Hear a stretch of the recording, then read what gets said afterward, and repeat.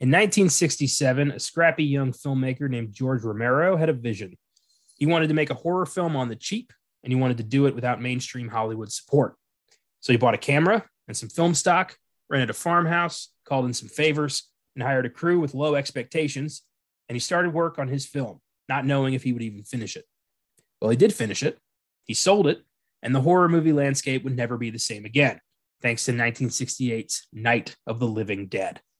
I'm Connor Ezagari. I'm Caleb J. And this is FILMGAZM.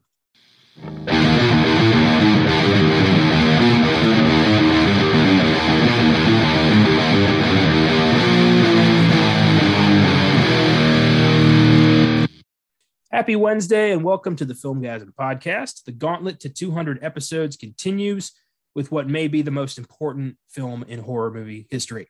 Without it, I don't know if filmmakers like Wes Craven, Tobe Hooper, John Carpenter would have been inspired to push the envelope in their own ways.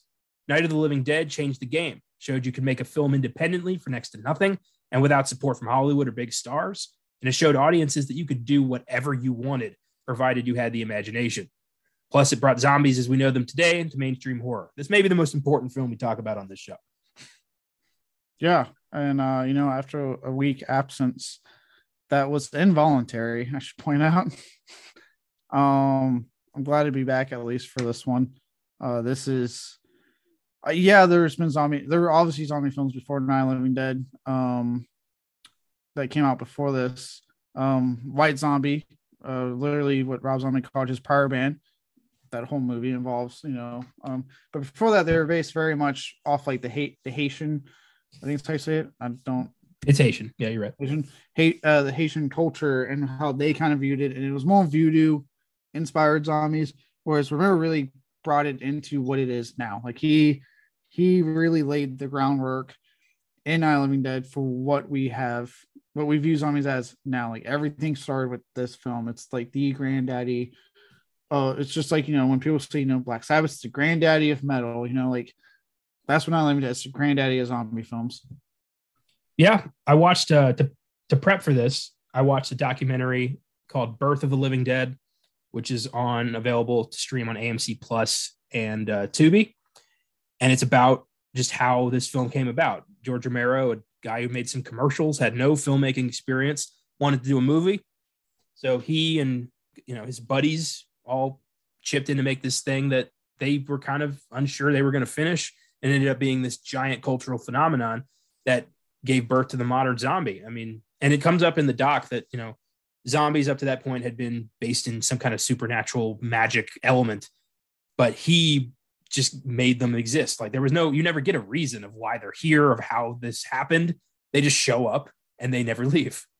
And he came up with the cannibalism angle, and he came up with the only way they can be killed is by destroying the brain. All of that was him. So everything we contribute to, like the zombie, everything we think about it in pop culture can be traced back to George Romero. And that's an incredible landmark achievement for him. Yeah. And one could argue for better and for worse. And for better, obviously, because you have the zombie subgenre, which is a really fun subgenre. Worse in recent years because how saturated it got, more so because of the success of The Walking Dead. That's more The Walking Dead's fault than it is Romero's fault. Now, one thing that is kind of, and this is people that just cannot let it go, is, as a lot of people know, in all of Romero's Dead films, night, dawn, day, land, diary, and survival, at no point does anyone utter the word zombie. I say that's for worse because while it works well, because Romero started it, Romero did it, so it's his thing, and I'm always on board when he does it. I am so sick and tired of all the other people thinking, yeah, we should do that. We should never. Walking Dead's done it for like 11 seasons now. Yeah. We will never call them zombies. I'm like, fuck you, just call them goddamn zombies. Like, we know what they are. Like, we are aware of what they are. Well, that's why I loved how they did it in Shaun of the Dead so much, where, Ed's is like, any zombies out there? And Sean's just like, don't say that. Like, they never really explain why they don't say that. It's just like, just don't say that. Like, we're not using the Z word. That was a really clever way to pay homage, but also get away with it. Yeah. Yeah, it's clever. But yeah, I don't know why that's become a thing. I get why he does it, but it's just obnoxious every time somebody else does it. Like, I'm glad Zombieland just went with it and said, yeah, it's fucking zombies. Yeah. Well, and also like he did it because at the end of the day, like especially his Dead films, more than probably any of his other films, like he is well known for his social commentary in these films. So it works in a way they don't use the word zombie because they're zombies, but they're meant to be stand-ins for that commentary that he's delivering. Here's the funny thing. In the documentary I watched, Romero claimed to have had no intentions of making a social commentary with the first movie. With the first one, yeah. The casting, well, I'm sure we'll get into it, but the casting was a complete just luck of the draw. It was just it just happened organically, which is so weird. That doesn't ever happen, but it happened here where the social commentary just kind of grows on the movie because of what's happening in society parallel to the film's release. And that's great. Anybody who can take anything away from a film, I don't want to take that away from them at all. No. But I do find it funny that Romero just was like, I'm just making a movie. Yeah. he had no intentions of any of that happening. Yeah. And for anyone who's like, well, that's bullshit. I'm like, if you actually watch Night of the Living Dead and Dawn of the Dead, it's noticeable. Like Dawn of the Living Dead, yes, he's definitely just trying to make a movie. He just got really lucky with the story he was telling, how people have been able to draw from it. Obviously, with the casting of a black actor at a time, which again, he even told you he was just the best actor for the role. Yeah. All that was just luck. You watch Dawn of the Dead, it's clear, like night and day, how he's clearly trying to make,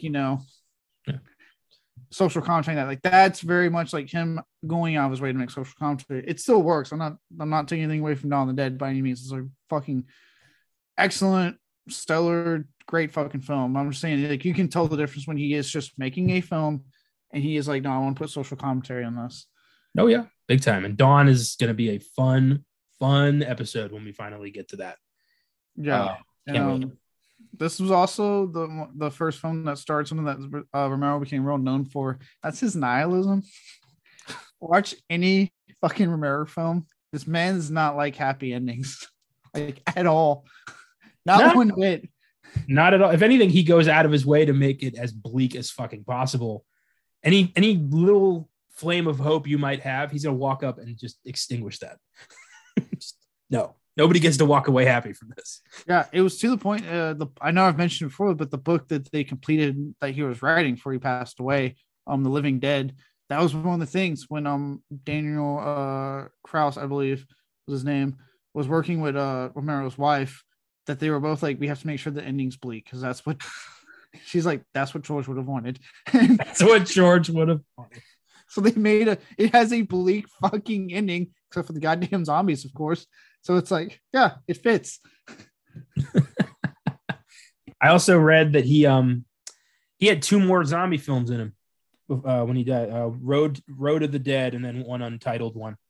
So Road of the Dead, they are his son. Last I heard is trying to finish it, but it's been dead silence. So it's kind of in the air. There's a chance it's going to be a comic book, or it might already be a comic book. But I know that was one of the things they were trying to finish in his name. And then the other one, and I think some of that got turned into the book. They incorporated into the book, The Living Dead. So they've been having to find ways because, obviously movies, especially, it was getting harder for him to like finance these films, unfortunately, which always seems to happen with these like older directors. Isn't that fucking crazy though? Like the man delivered. I mean, if you just look at Night, Dawn, and Day alone, the man delivered 3 incredible, iconic horror films that have, stood the test of time and changed the landscape. It should be incredibly easy for that guy to get funding. Like, why would that? It pisses me off. Carpenter's the same way. It's like these 60s, 70s directors who were so good at their craft, but never got the mainstream respect they deserved. I don't understand why that never happened for some reason. It's inferior. And don't get me wrong, like I will always take what I can get, and they have such classics that I enjoy. But yeah, I would have loved to see them keep going. And the Romero's great. He found a way to keep going. I mean, say what you will about Diary, say what you will about Survival of the Dead. Obviously, and I know some people say we were about Land. I personally really like Land of the Dead. I know some people kind of come out. I like it. Land's great. But at the end of the day, he got them made. Like, he got Diary made. He got Survival. And that's impressive considering at that time, when both those films come out, that was when the zombie genre was getting saturated. Thanks to, again, The Walking Dead was getting saturated. And it was just always coming out. And yet he was still coming out with these films and putting his mark on it and his footprint. And the fact that he still had 2 more planned to do that he wanted to do Road of the Dead sound fucking insane. The ideal for it. So like, regardless of the quality, regardless of what you think of his, his later Dead films, the fact that he was still finding a way to get them made and financed and put it out there for people to see is fucking awesome. That he could pull that off. Yeah, I agree. Mad respect. And I'm looking forward to talking about how this movie, Night of the Living Dead, came about, because it is a wild, just, little movie that could story. But before we do that, I do have one quick update on the Rewind.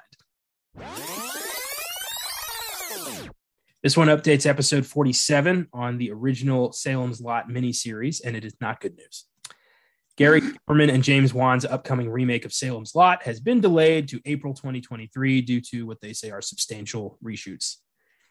And that sucks. It's not really a surprise. All we heard was it's coming out, and then just crickets for months. Yeah. Let's see, it's supposed to come out in September. It's July. We haven't gotten a trailer yet. And I'm like, it's not. Yeah. When I saw that, I'm like, yep, wasn't losing hope there. So I'm hoping that, the reshoots don't mean this movie's in jeopardy. I've been 50-50 on this film this whole time, because yes, Juan is producing, but Juan is producing so much shit nowadays, because he's at that point where you can do that it's like, it really doesn't mean it. It's just like, oh cool, his name's attached to something he wants to do. Yeah. But the guy directing it, Animal Comes Home was okay. Like, it was an okay film. And it's the same guy writing and directing Salem's Lot.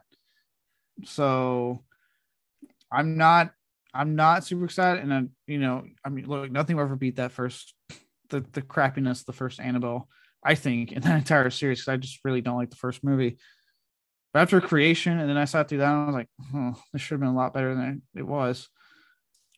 And with King, though, it's like all I really want. I mean, we saw with Firestarter, we saw with Pet Sematary. I just want somebody to follow the story and do it, adapt properly. That's all I want. You know what's crazy? Did you read the story, the update they had on the movie before the delay?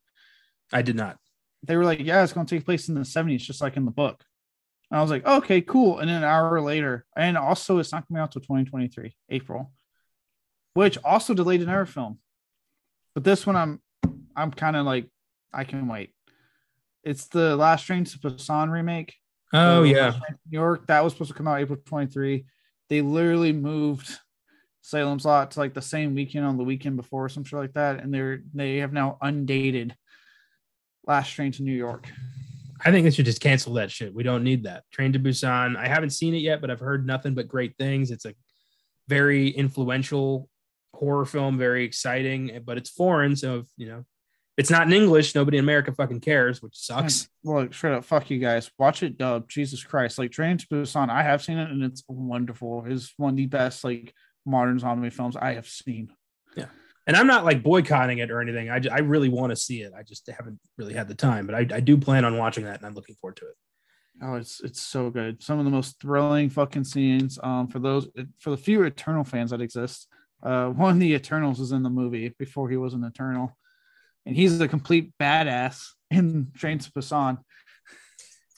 Well, I hope the remake falls apart, and I hope Salem's Lot lives up to my expectations, but really my expectations are not unmanageable. Yeah, they're not very high. And as far as the remake there of Busan, it's sad because the guy directing it's Timo Tchachanto. I like him as a director. He did the Night Comes for Us on Netflix. Didn't see that. God, it's a kick-ass martial arts film. Guy knows how to deliver on the martial arts, like gore. He's done some pretty cool stuff. He did Safe Haven for VHS too. There you go. Okay, now I'm excited. So I like the guy doing it. The guy's a kick-ass. He came back for VHS 94. I think he did the segment with the robot thing. Yeah. First person out. Yeah, he did that segment. So he's a cool director. I don't want him doing fucking. I was like, oh God, why do you get attached to this film? I don't know.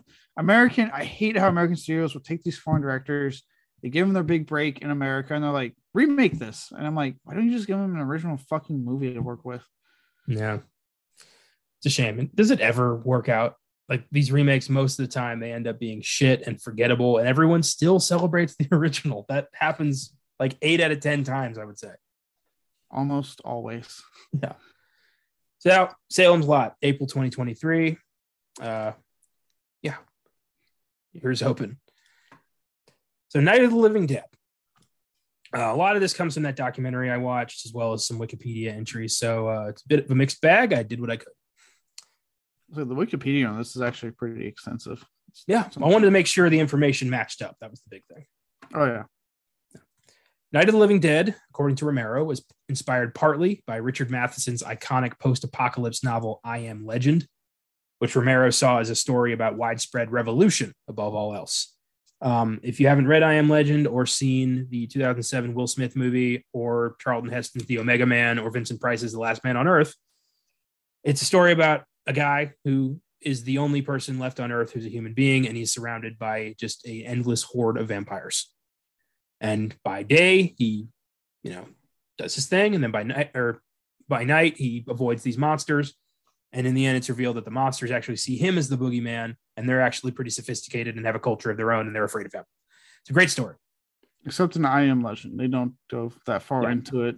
And then there's just mindless beast versus Will Smith with a grenade. So yeah, well, don't get me wrong, I actually really enjoy I Am Legend. I'm just saying it does not go down that deep. But as we've learned, Will Smith has to Will Smith. Yep, as we learned. Yeah, keep that grenade out my wife's. I don't even remember what he fucking said. I've already blocked it from my memory. Keep my wife's name out your fucking mouth. There it is. I will never forget that. Are you crazy? I'm trying to forget it. It's like the best thing that happened to the Oscars that night. Oh my God. For viewership, that was like their golden ticket. Christ. Well, anyway, Romero read this and thought, this is about revolution. And I guess, it's more about, humanity and isolation, but people take different things away from different things. And if he hadn't thought that, he never would have gotten this far with his movies. So he wrote a short story about, Night of the Living Dead. It wasn't called Night of the Living Dead at the time. We'll get to that in a second. He assembled a production company with his friends John Russo and Russell Striner, which they called The Latent Image. They then partnered with Carl Hardman and Marilyn Eastman from a local Pittsburgh-based industrial firm called Hardman Associates, Inc., and together they all formed a new production company called Image 10. They all pooled their resources to form the budget for Night of the Living Dead, which was originally called Night of the Flesh Eaters, before their distributor, Walter Reed, changed it at the last minute, leading to the film falling into the public domain, as the new title did not have a copyright notice. That's how easy it was. There was no little C with the circle on Night of the Living Dead. The film fell into public domain.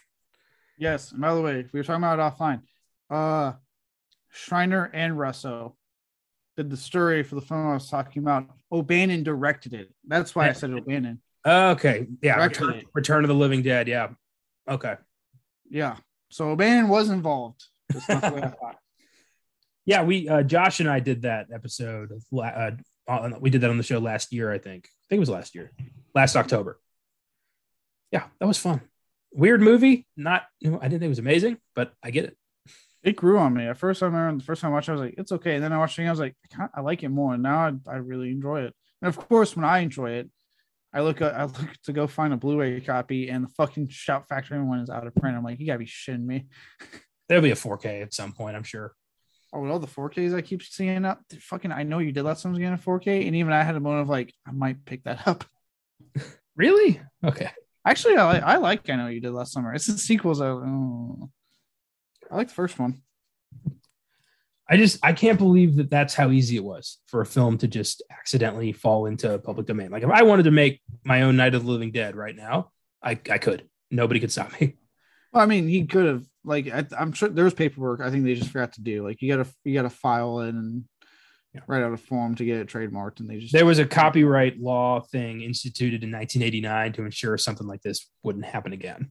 Right. And now what happens is if it goes on for so long, eventually you can lose the copyright unless you do like you renew it or something like that. You know what's about getting a Winnie the Pooh horror film now because they just start to renew it.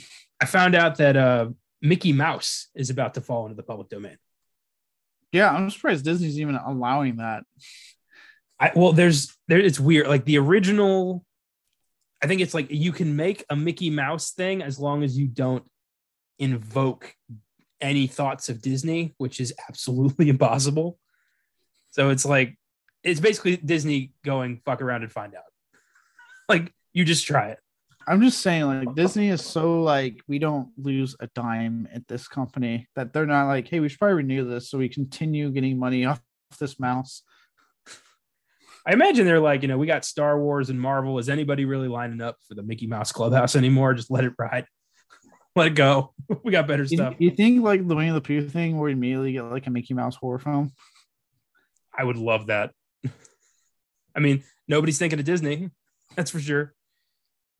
Oh boy, I wouldn't want to have to fight that in court. I mean, they sued a daycare center. They'll take anyone down. There was that guy that secretly filmed a horror film at like Disneyland. Yeah, Escape from Tomorrow. Yeah, he almost got sued, but I think he escaped it somehow. I know that's been on my list for the show for a long time. I want to watch that because I got to know, like, what did he do? How do you shoot a guerrilla style horror movie at Disney World? I'm seeing it. I've been wanting to just because I'm like, you got my interest with that concept. Yes, very much. So that's, yeah. So Night of the Flesh Eaters became Night of the Living Dead. Romero never saw any profits from Night of the Living Dead. And when he decided to continue this franchise, he couldn't use the phrase living dead because that now belonged to Walter Reed. So Dawn of the Dead is what, yeah. And Dawn of the Living Dead doesn't quite roll off the tongue. Honestly, yeah, Dawn of the Living Dead, Day of the Living Dead, Land of the Living Dead. But then even in the opposite way, Night of the Dead doesn't sound right either. No. So it works out. It worked out really well because, I mean, if you think about it like this, you could be like, oh God, all the money you could get from this movie still, because obviously he lost a shit ton of money by not getting it copyrighted. Everyone lost a shit ton of money by not getting it copyrighted. Yeah. But we won't have the Dead films that we have because of it, with George Romero. We would not have the very, Return of the Living Dead.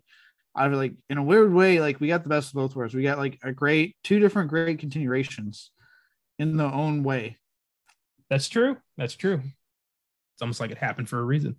It's interesting watching Romero talk about this in the documentary because he's smiling, but there's a lot of anger behind those eyes. He's just like, yep, made a mistake there. He's very much clearly still bitter about this. I could not letting it come out. I could be making so much more off those visuals. God, I can't imagine fucking up like that. And I mean, it wasn't his fuck up. They changed the title. Yeah, that's what messed it up because they had followed it under the original title, which was Night of the Anubis or something like that. Yeah, it was Night of Anubis, and then it was Night of the Flesh Eaters, and then it was Night of the Living Dead. Yeah, but the moment they changed it to Flesh Eaters is when it was like, oh, well, that went out the window. They never bothered to do it again. Then they stuck with Living Dead, and yeah. And Romero was a novice in this. He didn't know how copyright law worked. He didn't know what to file, so it just never came into him, and he got fucked over. Yeah, which speaking of which, I need to I didn't have time to watch it, but apparently the Criterion has the work print of Night of Anubis as one of its features. So I don't know how different that is. Yeah, we'll have to check that out. Cool. So George Romero remains one of the most iconic horror filmmakers of all time, thanks to his highly influential zombie franchise that began with Night of the Living Dead, ended in 2009 with Survival of the Dead. Some of his additional films include Monkey Shines, Night Riders, The Crazies, The Amusement Park, The Dark Half, and Creepshow. Romero sadly passed away in 2017 at 77 years old due to lung cancer. And that was a bummer, but dude smoked like a chimney. It was not really a surprise. No. Have you seen The Amusement Park? It's on Shudder.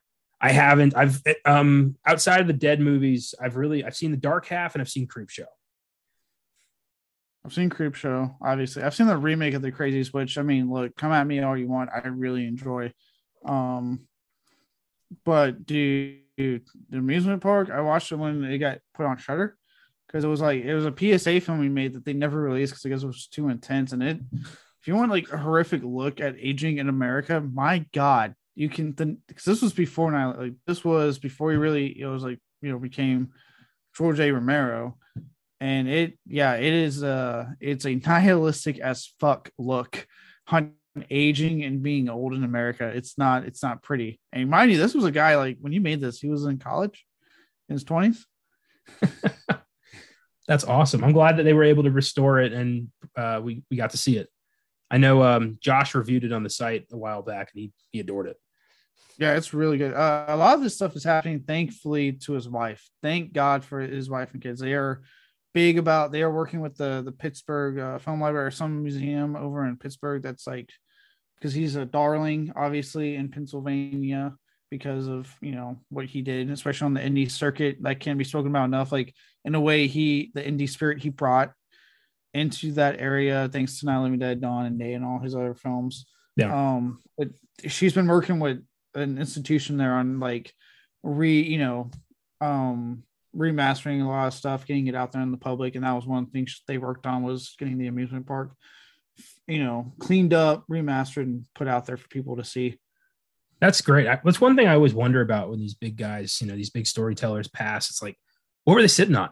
What unpublished work did they still have? What was finished? What was half finished? And it's always great to see, more content come out, even if it is, not as complete as they would have preferred.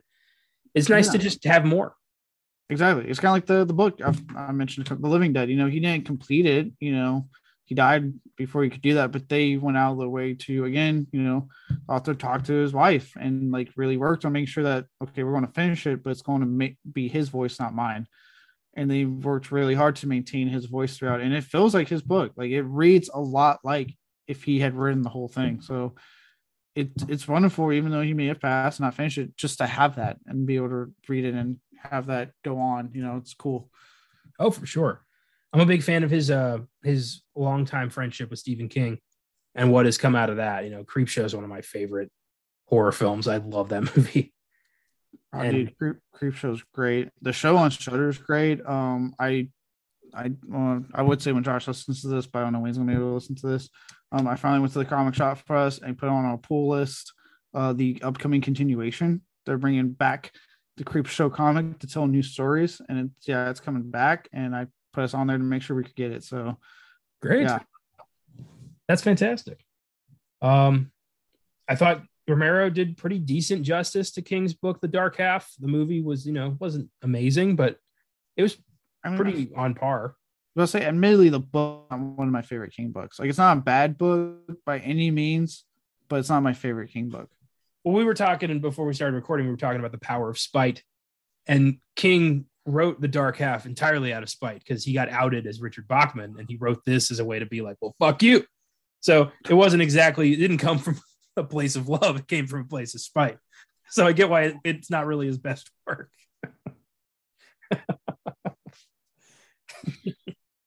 I liked it though. I read that book in about 3 days. I was like, this is pretty good. But I get why people don't really dig it. So I don't hate it. It's very hard for me to hate a Stephen King book. Granted, I have not read the tome that is Insomnia. I've heard a lot of people say that is not a good book. Yeah. My uncle, a lifelong King fan, made it halfway through Insomnia and then stopped reading his work for about 20 years. Oh my God. He was just done. I haven't really typically if I don't like a book, I'm not going to power through. So I haven't what I've read of King that I didn't like. I just stopped reading the Tommy Knockers. I didn't really care for, and the Talisman. I didn't really like that either. So I just stopped. I love the Talisman. It was more. I didn't like Straub's style. I felt like it was dominating, and I didn't care for it. Oh, I love the Talisman. I didn't care too much for its sequel, Black House. That was okay, but I power through. I'm like, well, I'm going to finish this. Not for every book. Like mainly if it's an author I'm not familiar with, yeah, I'll be like, this is not hitting me, and I'll stop. But the King book, yeah, I'll power through. I'm like, usually if it's going to be a bad part, it's going to be the ending. So I'm probably safe for most of the book. Man, I'm glad I didn't say anything about the fact that they're developing the Talisman for Netflix finally, because I was really excited to hear that news. So I really like that book. I really like the Talisman. I couldn't get into it. I was like, I got a third through it, and I'm like, what the fuck is going on? And there were stuff I'd rather read, so I gave up. God damn, I'm a little disappointed. I thought for sure that. Sorry. Damn it, I really like that book. I'm not taking anything away from you. You can still love that book. You did. The enjoyment has faded from me. God damn it. Let's talk about the cast of this thing. We got Dwayne Jones as Ben, one of the first non-exploitative black leads in a horror movie. That was a huge deal. His race is never an issue in the movie. It came up in the doc a lot. There's never a moment where it's like, you people aren't all bad or some shit like that. Like that never comes up. He's just another survivor. It never comes up. Even the very volatile Mr. Cooper, right? Yeah. Yeah. At no point throws out the N-word, even though he gave off serious high throat N-word vibes. It's funny because the two of them in real life became lifelong friends. So I said the character, not the actor. I know it just makes me laugh when it's like, he's such an asshole on screen, and then off screen it's like, hey, my buddy. Always makes me laugh. So okay, yeah, his character gave off the vibes that he would say that word at some point. Yeah. And no, it's never brought up. And again, it's funny because so many people have, and again, there's nothing wrong with like trying what you want from a film. That's the beauty of subjective art form. Yeah. But with that said, I think it's awesome that like Romero, who again, I'm one of those. It's kind of like I always say, like when Jordan Peele Before Us came out and said like, hey, get out to horror film. I'm sorry, but shut the fuck up. You can't argue when the director / writer told you what the movie is. You know what I mean? And George Romero's come out numerous times, prior to his death to be like, that he was just a good actor for the part. Like there was no social commentary. We tested a lot of people and he was the best. And to his credit, he embraced it. He was like, yeah, it was a lucky coincidence. So I like that it wasn't intentional, but like it did end up becoming this an identity of the film that works out in its favor very well. Yeah, talk about a hell of a coincidence. Am I right? Like, damn. But I remember reading that the character was originally this like hard talking kind of semi-intelligent truck driver. And when Dwayne Jones came on, who was a classically trained actor, he helped refine the character into more of an academic, intelligent guy. And that's cool. He also like there was a big chunk in the documentary about how impactful him slapping a white woman and shooting a white man was to 1968 audiences. Like, that makes sense. I mean, think about it. In 1960 alone, fucking Psycho flushing a toilet was like, oh no, we're getting frisky in this movie, guys. Frankly, I think to the MPA, if you think a flushing toilet makes you feel frisky, you've got much worse problems than that dude. Psycho does. The things I read about in like old films that were like fucking, transgressive. And I'm like, really that? Like, but it's like, again, different time, right? Again, it's, the one thing people can't do when they get so offended by something is different time. It was a different place. And yeah, I get that. I understand that 100% why they would focus on that. Cause yeah, for 1968, I mean, yeah, the civil rights and stuff has happened, of course. And obviously the North has always been more historically nicer than the South has when it comes to racism. Not saying the North doesn't have its bad bigotry, bigoted people there. I'm saying they have been historically nicer. Yeah, I would see in 1968 again, still, a black man slapping a woman and shooting a bunch of, white. Again, there were zombies at that point, but white dudes. I can see where that's like, holy shit, this movie's really pushing some boundaries. Am I right? Yeah, this got banned by a lot of people for that, but also for like George Romero was called a Satanist by the church, or like the dead are rising in your movie, and you're gonna show that in your satanic ways, and it's like dude, the cannibalism for 1968. I'm actually really surprised by how graphic it is in this movie. Well, it's real organs. Then a butcher was one of the investors, and he donated a bunch of pig pieces, and they just had the extras go to town. Like they're really eating dead flesh. That part to this day I did not know until today. I thought it was just fake. As real entrails. That's real livers and bones and shit. These guys got into it. They didn't cook that shit. They're not having ribs. Like this is dead flesh that these extras got really into the mindset of a zombie and just ate. No cooked bacon on that set. Nope, but a lot of raw intestines. God. Can you imagine as soon as this cut, you're just vomiting off to the side? All right, I'm good for take two now. God, I don't think there were a lot of take twos.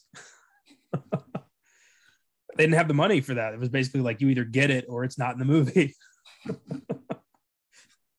Holy hell, man. Dwayne Jones would also star in another cult horror classic, Ganja and Hess, but not much else.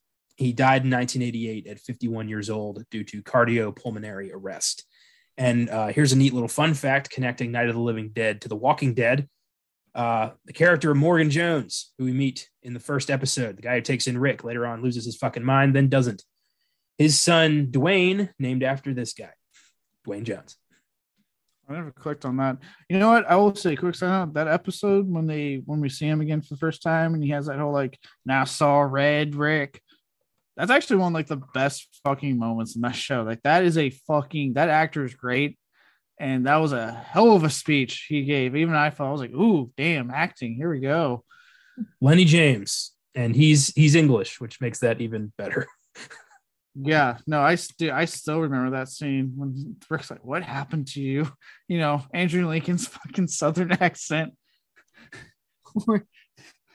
What happened to you, Carl? I mean, Morgan. Bringing Morgan back into the show, though, I know this has nothing to do with the episode, but it's something that's been needling up here. Bringing Morgan back into the show and having him gradually find his way back to Alexandria was the most coincidental bullshit I've ever seen in pop culture history. How they utilize him after that episode, I was just like, okay, but that episode when he has that speech, fantastic, powerful acting, great speech. And then they were like, you want more of him? And I was like, not really. I had enough in that fucking moment. And they were like, no, we're going to do this really boring, middling fucking arc where he doesn't kill a zombie now because he's a pacifist and he has a stick. And I'm like, fuck you. Well, it was more that like he found the map that Abraham had given Rick that said, you know, Rick Grimes. And he's like, I remember that guy. And he followed them from Georgia to DC. Like, are you kidding me? It was really like after that, I was like, okay, you guys could have just left it on that really inspiring speech. Because I remember that I saw Red Rick and I had to kill him. Yeah. Well, we got that cool flashback episode with John Carroll Lynch too. That was neat. Oh, I remember when I used to really like that show. Those were the days. The show had like, especially its early season, had so many great moments. Like, what is it? Like one of my favorites when Rick has to go find Herschel in season 2, and he goes to that bar, and those fucking guys come in, and he just takes them out. And then the clutch song fucking plays. Yeah, the guys looking for Nebraska, right? Or they were from Nebraska.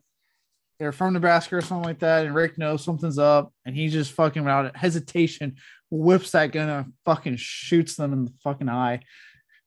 For me, it was when they were acquiring the prison from those 3 prisoner guys, and there was that one guy who was clearly going to be a problem, and Rick just machete in the fucking head.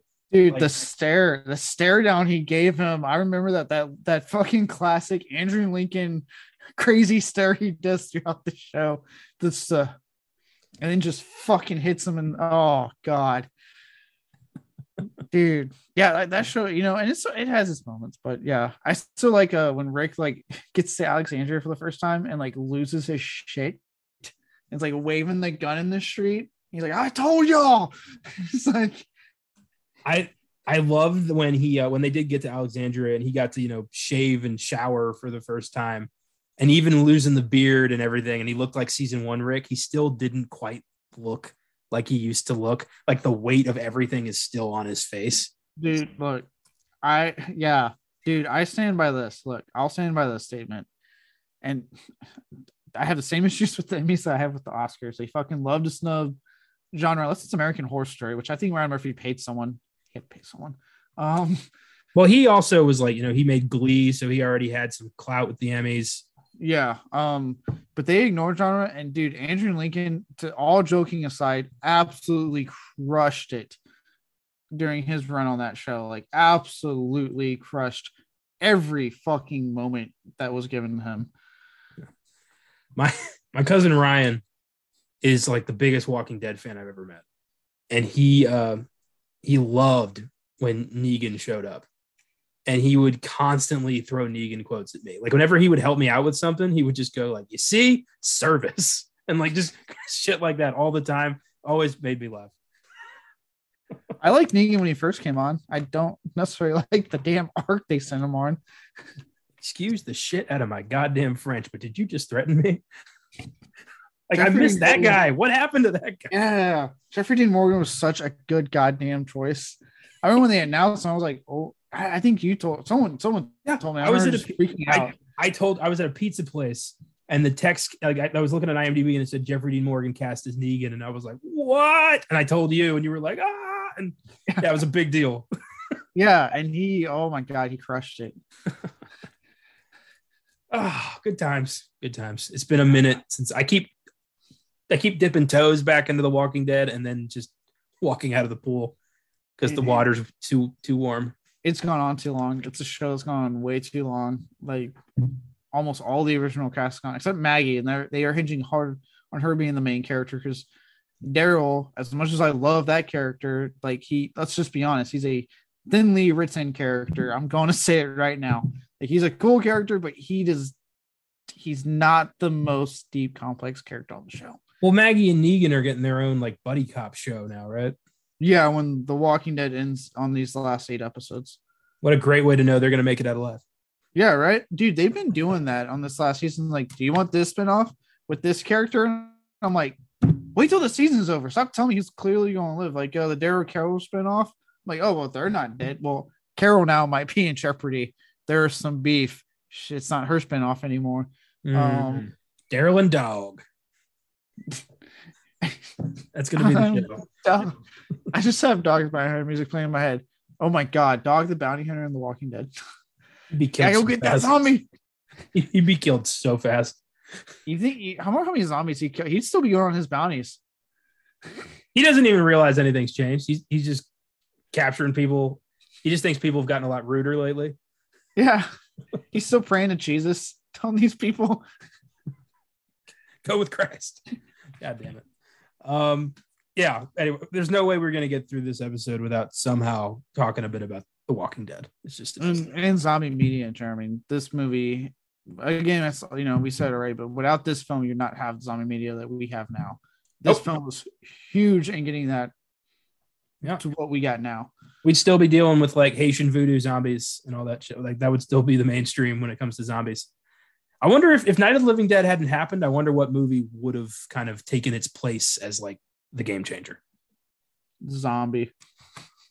But that movie doesn't happen without Dawn of the Dead, though. I don't care. Zombie fighting a shark, God damn it. I don't know. That is a good question. Would it have been zombies that became like the big thing, or would like werewolves have had a resurgence or something? I don't know.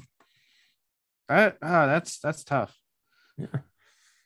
I don't know. You'd have to like kind of backtrack decades of pop culture to try to find like a moment, and that's just not easy. Yeah, because I mean, if you really think about it, like after this, like we had zombie movies here and there between what Romero's doing. Obviously, I mentioned it already, zombie with those guys, with the Italians. But I mean, as far as like the boom that we have, obviously we had the fuck everyone who gets all picky about, but your 28 Days Laters and your Shaun of the Deads. But it wasn't really until Walking Dead came out on AMC that all of a sudden we got just like a fucking increase left and right. But it wasn't so much about like just the zombies that Night of the Living Dead was so influential with. It was the fact that it was an independent film made for next to nothing that was super violent, but also very successful. And that's what inspired so many filmmakers to try to make something of their own. So without that movie, I think we lose hundreds of careers, which is very sad. Because that's the thing that doesn't get talked about as much, really. And we haven't really in our friends, we haven't really talked about as much.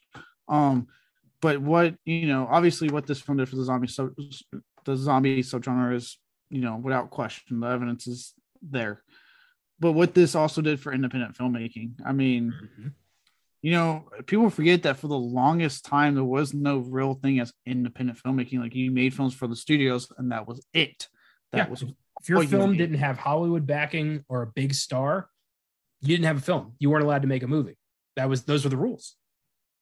Yeah. So the fact that people like Herschel Gordon Lewis, people like George A. Romero were coming out saying no, Corman I did not let that one.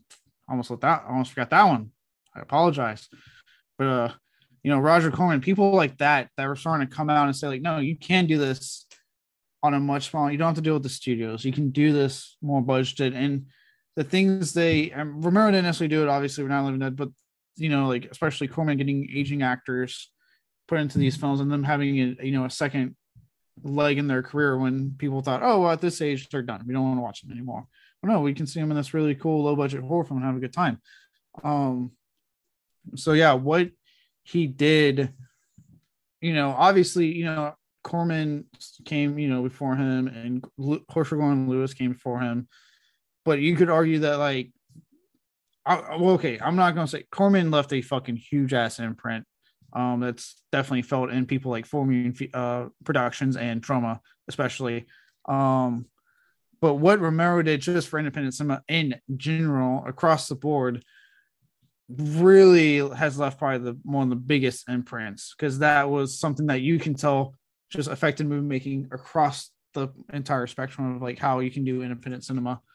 In the doc, there's this great moment that kind of it shows the influence of Romero's Night of the Living Dead on the various films that come after, films like Straw Dogs and The French Connection and Chinatown, and like these gritty, more mainstream violent movies that had a chance now because things had changed.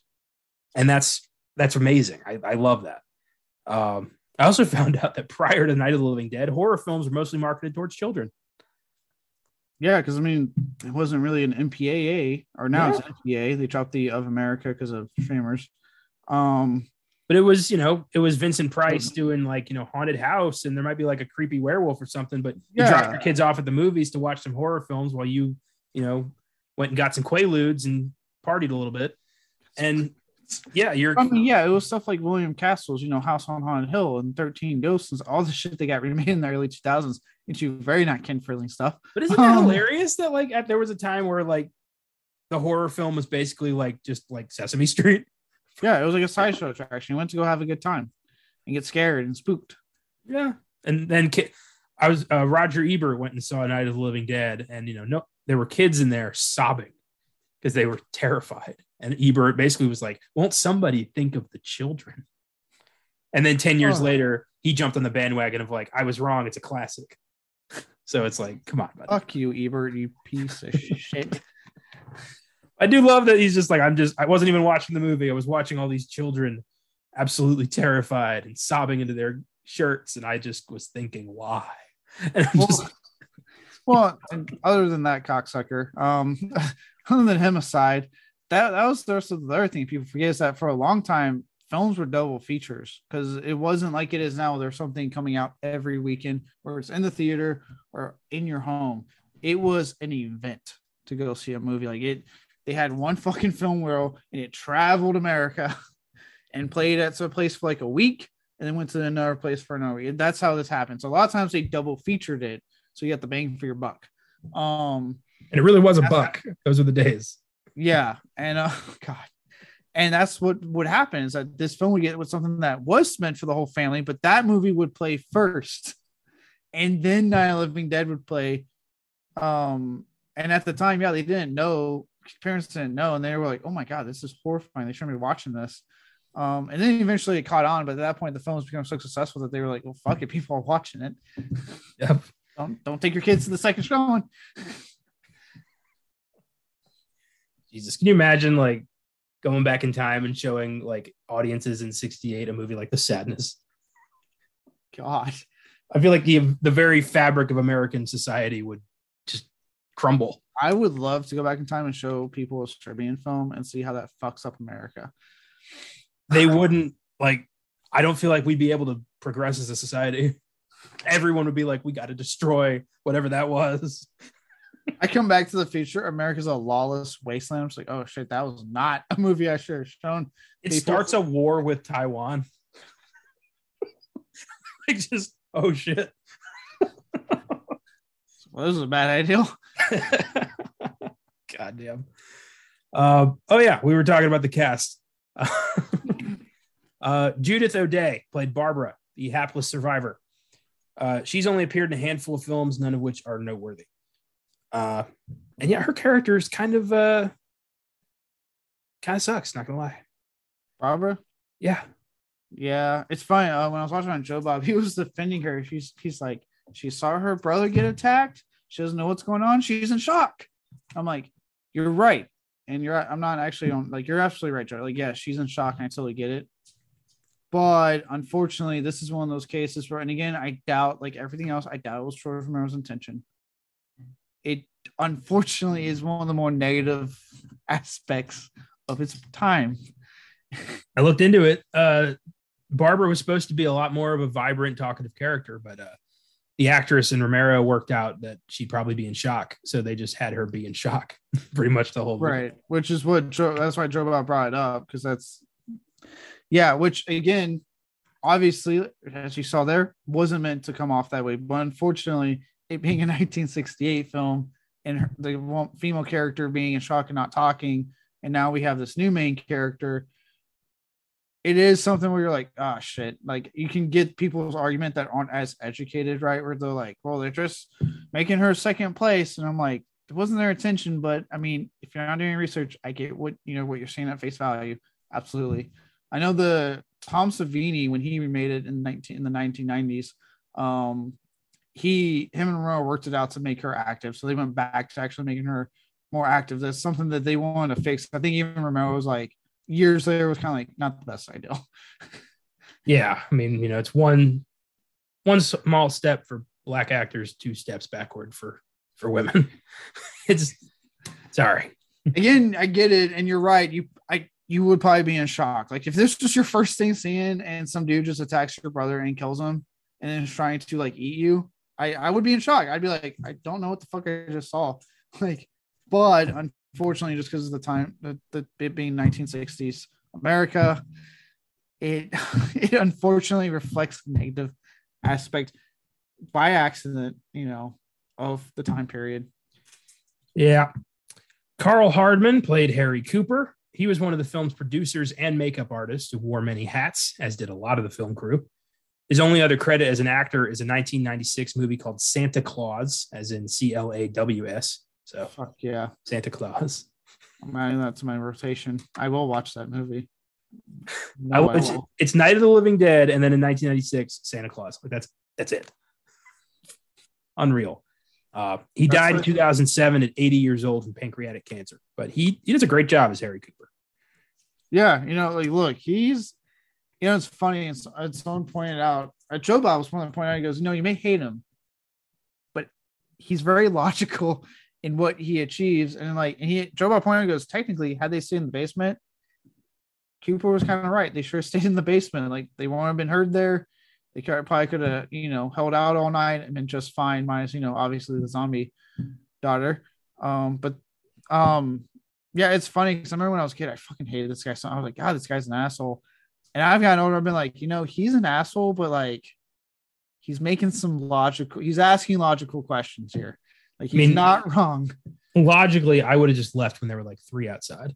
I would have been like, I'm not gonna get trapped in this farmhouse. I'm gonna leave. You know what I think? I thought about, I was like, what if you just like destroy the stairs somehow, or just block the stairs, and then you have the upstairs. So then if they do get in, it's not that high. You can fucking get the hell out still. That was a way better idea. Yeah. This is the original zombie asshole. Every zombie property ever made, every video game, comic book, movie, TV show, there's always a prick in the group who makes things difficult for everybody. And they can all be traced back to Harry Cooper. Oh, God. He's the original Merle Dixon. Merle Dixon, or Kenny for you Walking Dead Telltale video game series fans. Fucking Kenny. I remember that son of a bitch. Dude, I played all 4 seasons. I don't know if you did. Did you play all 4? I played the first 2. I'm trying to get the complete set so I can play it all through again. Okay. Oh, okay. Perfect. Because he's in the first 2. And yeah, oh, dude, when he came back though, and like, because I was so invested in season 1, there were so many hard decisions that I had to make. I'm like, oh, God damn it. And then like, when it got to that point where you have to decide what to do with Kenny, I was like, oh, no, don't make me make this. No, I can't make this decision right now. No, it's Kenny. I've played the first one twice, and I always try to be an asshole, but I can't do it. It feels too real. It's like I don't want to hurt anybody's feelings. It's so I weird. know. I get so invested. I'm like, oh God. I thought about doing it. I was like, I can do this again, be an asshole. And I tried, and I was like, I get too invested. Yeah. I'm making these choices. I can't do it. It's not right. It doesn't feel right. Like I wouldn't make this decision. Those games are brilliant for kind of forcing your emotions like that. That's fucking great. But yeah, it's just become part of zombie culture. There's always got to be some asshole in the group. Nothing can always go swimmingly. It's always got to be the guy who fucks everything up. Yeah, and again, like I said, like if you listen to like he's one of those guys that like unlike some assholes in zombie culture that are just assholes. Harry Cooper is making sense, but his execution is terrible. It's the worst execution. Well, he's also, he's got his daughter to worry about, so he's not thinking logically. He's thinking frantically. So he's just trying to make, impulse rash decisions that hopefully will work out in the long run. And they don't. Nope. Not one bit. Marilyn Eastman, another producer, played Helen Cooper. She was also in an episode of Perry Mason and that movie Santa Claus with Carl Hardman. She died last year at 87 years old. And I remember talking about that on one of our shows. And she was also a makeup artist. She's the zombie who eats the bug off the tree. And judging by everything I've learned about this movie, I'm going to bet hard cash that was not a fake bug. That felt like a moment where she saw a bug, she was in character, and she went for it. What motivation would my zombie have right now to eat this bug? You're painted up like a zombie. Romero's telling you act like a zombie. You're a zombie. I can understand kind of getting into it a little bit. And I don't know if I'd eat a bug, but I would not eat a bug. That's insanity. I also love how Romero talked about how he directed the zombies. He didn't tell any of them, this is how a zombie walks. He told them, walk like a zombie. So everyone's walking a little different. Everyone's doing their own kind of zombie. And he did that throughout all the films. And I thought that was really cool. It's a very smart way to show that they're all still maintaining some form of individuality. Yeah. And that's the one thing where you can tell if it's a Romero zombie or not. Because admittedly, as much as I know I talked about Shaun of the Dead. And Shaun of the Dead did do it wonderfully and obviously doing the homework. But like with The Walking Dead again, right? They're just zombies. They're just mindless, shambling around zombies. Whereas Romero introduced the idea, even in this, and I always forget it until I was watching it recently. But even Not Living Dead, the idea that like they still have a semblance of their humanity in there somewhere. It's deep. It's buried down behind the urge to eat brains. But there's a semblance of humanity in there. They still do stuff like the fact that, Johnny comes back for Barbara, right? They're coming to get you, Barbara. And sure enough, he comes back. It's like there's some kind of humanity still in there to make them what they used to be. Well, for me, the best evidence was that like they're using tools, like they're picking things up and using them to smash doors down and stuff like that. That's primal, but that's still instinct. Yeah. And that's cool. I love that throughout the films, they get smarter, from night to dawn to day to land, they're getting really smarter. And that's really cool to me. Did you just say really smarter? Getting so much for sure smarter. I talk good. It's like, Jesus Christ. I got overexcited, but yeah, it's really cool.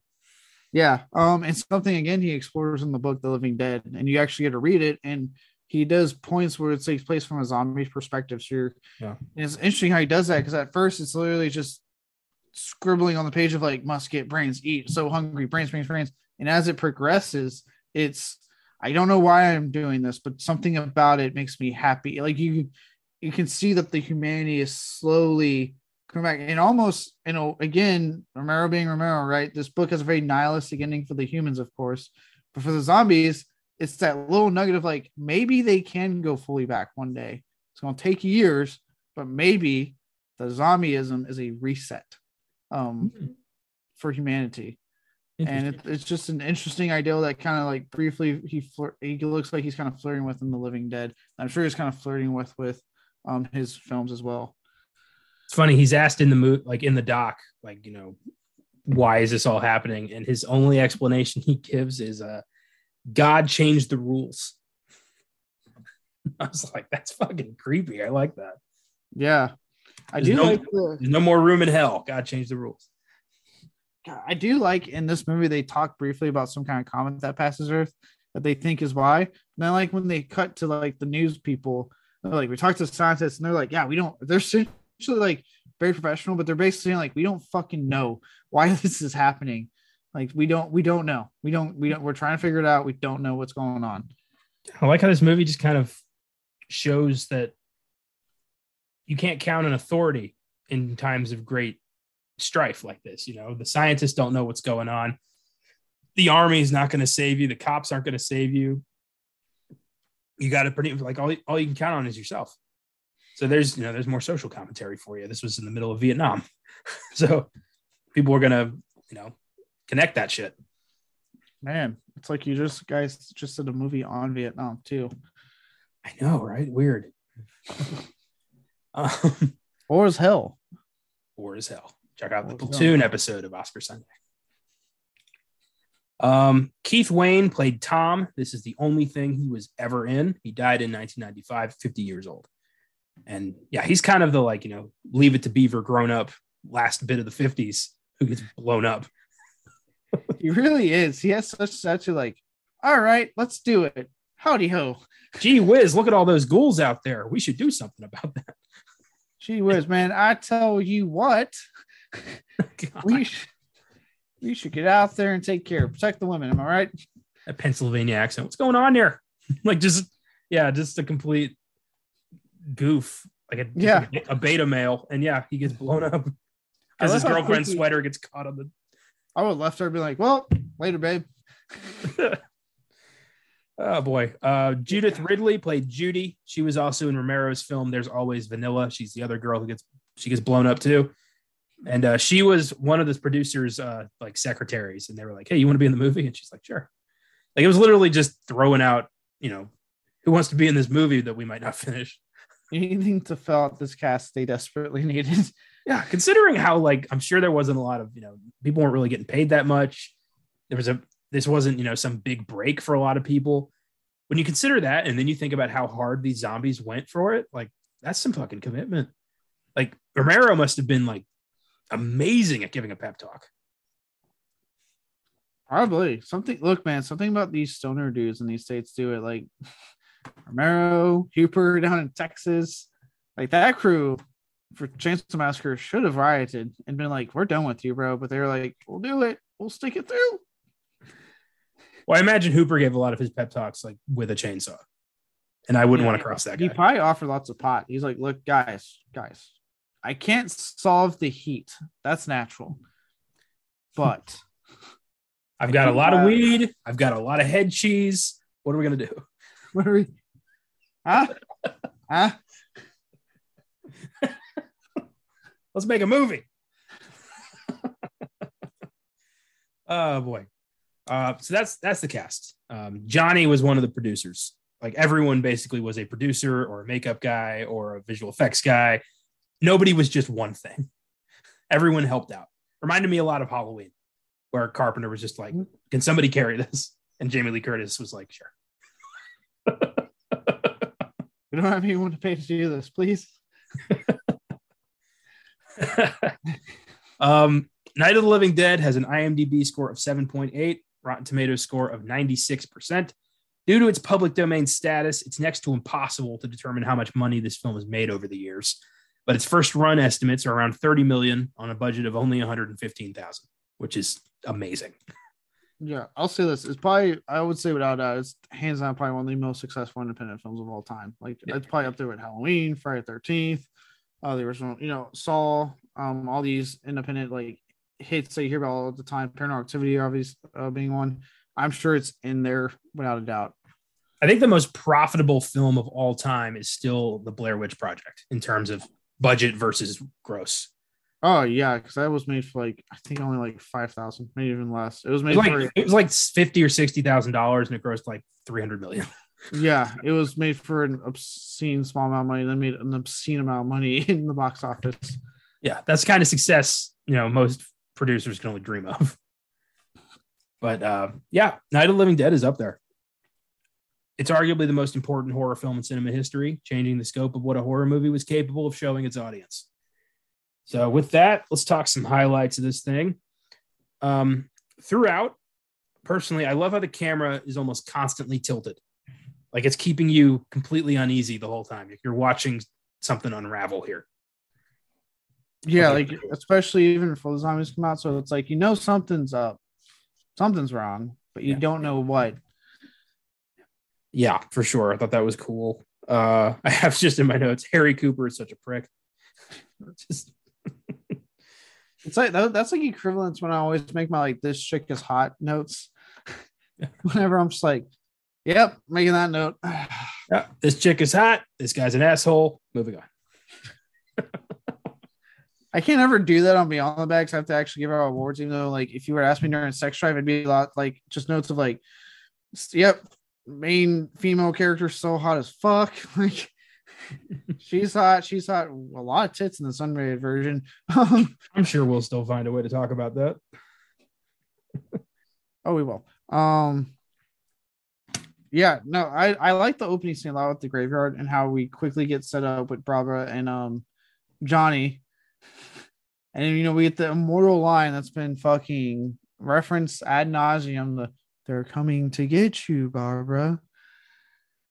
My favorite was Shaun of the Dead when Ed screams on the phone, "We're coming to get you, Barbara." That was my favorite version. Romero apparently didn't catch that when he first saw the film. Somebody had to remind him, like, that's a reference to your stuff. And he's like, oh, yeah. He forgot. Don't you point that gun at Barbara? Oh, Ed. God. Never change. But yeah, it's an interesting way to start out. They're talking about some, like it took us forever to get out here. Johnny's just bitching, like, I don't want to put flowers on Dad's grave. God damn it. Like, wow, you sound like a great guy. Well, what we don't know. Maybe Johnny got beaten like a motherfucker by his dad. He's like, fuck that guy. He's dead. I do love that he's like, Barbara's like, but mom, mom would want it. And he's like, well, why isn't she out here? Honestly, in fight with Johnny, I'd be like, yeah, why isn't mom out here? She wants to do this. 3 hours there, 3 hours back, 5 minutes to put the wreath on. Yeah, okay, I get it, Johnny. I'd be pissed too. Yeah, I'd be like, especially because to assume again it being the 1960s, men had the same egos. They were left unchecked more than they are now. So I would assume that Johnny in no way how was going to let a woman drive his car. So I'm going to assume Johnny drove there and back, which would also make him extra angry. Which I would just probably be like, then don't be a bitch and let your sister drive, Johnny. Take a nap. I mean, to be fair, she did drive later and plowed it right into a tree. That's not fair. There was a zombie. That is so unfair. Just playing the asshole. You dick. But yeah, that first zombie is pretty hardcore and just attacks. Doesn't eat Johnny, just beats him to death. I would have loved. I don't know why I just thought of it like if like a wrestling thing had just popped up. Entering the ring on the right, we have Johnny. You hear the ring of a bell and like John Cena's music starts playing, and you're just like, what's going on? All of a sudden, the zombie just looks at him and goes, "Can you smell what the Rock is cooking?" What are you talking about? But yeah, she hightails it out of there pretty quickly, and the zombie just shambles after her. After she watches Johnny get his ass kicked by the zombie, and then his head hit on the tombstone. Oh yeah. I forgot that he came back at the end as a zombie, and that was genuinely shocking. I was like, oh shit. Cool. Yeah, you've seen this one before, so you're like, oh, plot twist. Didn't see this coming. Have you seen this one before? Yeah. I'm surprised. I've seen this one time before, and it was like 6 years ago. So, and I didn't remember that bit, and I was like, oh, cool. Oh, I've seen this like 50 times. I anticipated the moment. That's great. That's really great. She makes it to the farmhouse, doesn't say another word for like an hour. Ben Almost shows the whole up and movie, if we're being honest. Ben shows up and he's like, I got a truck. And weirdly, this farmhouse has a gas pump outside. Was that a thing? And people had their own gas. I don't. Maybe. I mean, 60s were a wild time. I do like how he shows up. He's trying to talk to her. At no point is she talking, but he doesn't shut the fuck up. And he just accepts her. He's like, yeah, let's just build this place up and you can just chill here. I'll just keep talking to you and you won't say a word because I don't know what the fuck's going on anymore. Elvin, he's like, go get some wood. And then she doesn't. He's like, look, we need to do this together. Now go get some wood. And she comes back with like 3 little like blocks of wood. And he's got a fucking door. He's pinning up on the wall. It's like, way to contribute there, Barbs. Good job. Good job, Barbara. I do like how she like, and okay, you know, I get it because like she runs from that scenario, finds the farmhouse, technically finds the dead fucking Eaton owner. So it's like, I get it. She just went to a fucking house of horrors in her mind after being outside to horrors, and it's like, oh shit, okay, you're just not catching a break. True. I wonder why that body upstairs didn't come back. I don't know, maybe its brains were already done. That's true. The eyes looked off. Somebody bashed that head in. I do love how long everyone like downstairs waits to come up. They hear commotion, they hear people talking, they hear steps, and they just don't do anything. And then they do come up briefly, and everyone's like, "What the fuck?" I would have the same thing. Like, first, I'd be like, first, I'm mad that I didn't even bother to check the basement because rookie mistake. And second, I'd be like, wait, how long were you guys down there? I would be like, man, I was like, how long have you been down there? I love that when Mr. Cooper's like, look, the cellar's the best place. I know what I'm doing, and I'm taking some of this stuff. I love Ben's like, is this your house?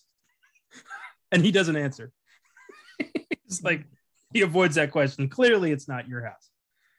Yeah, no. And I do like how he's like, well, we heard commotion and stuff out there. It's like, well, wait, first you didn't hear us, and now you said you heard us. Get your story straight, man.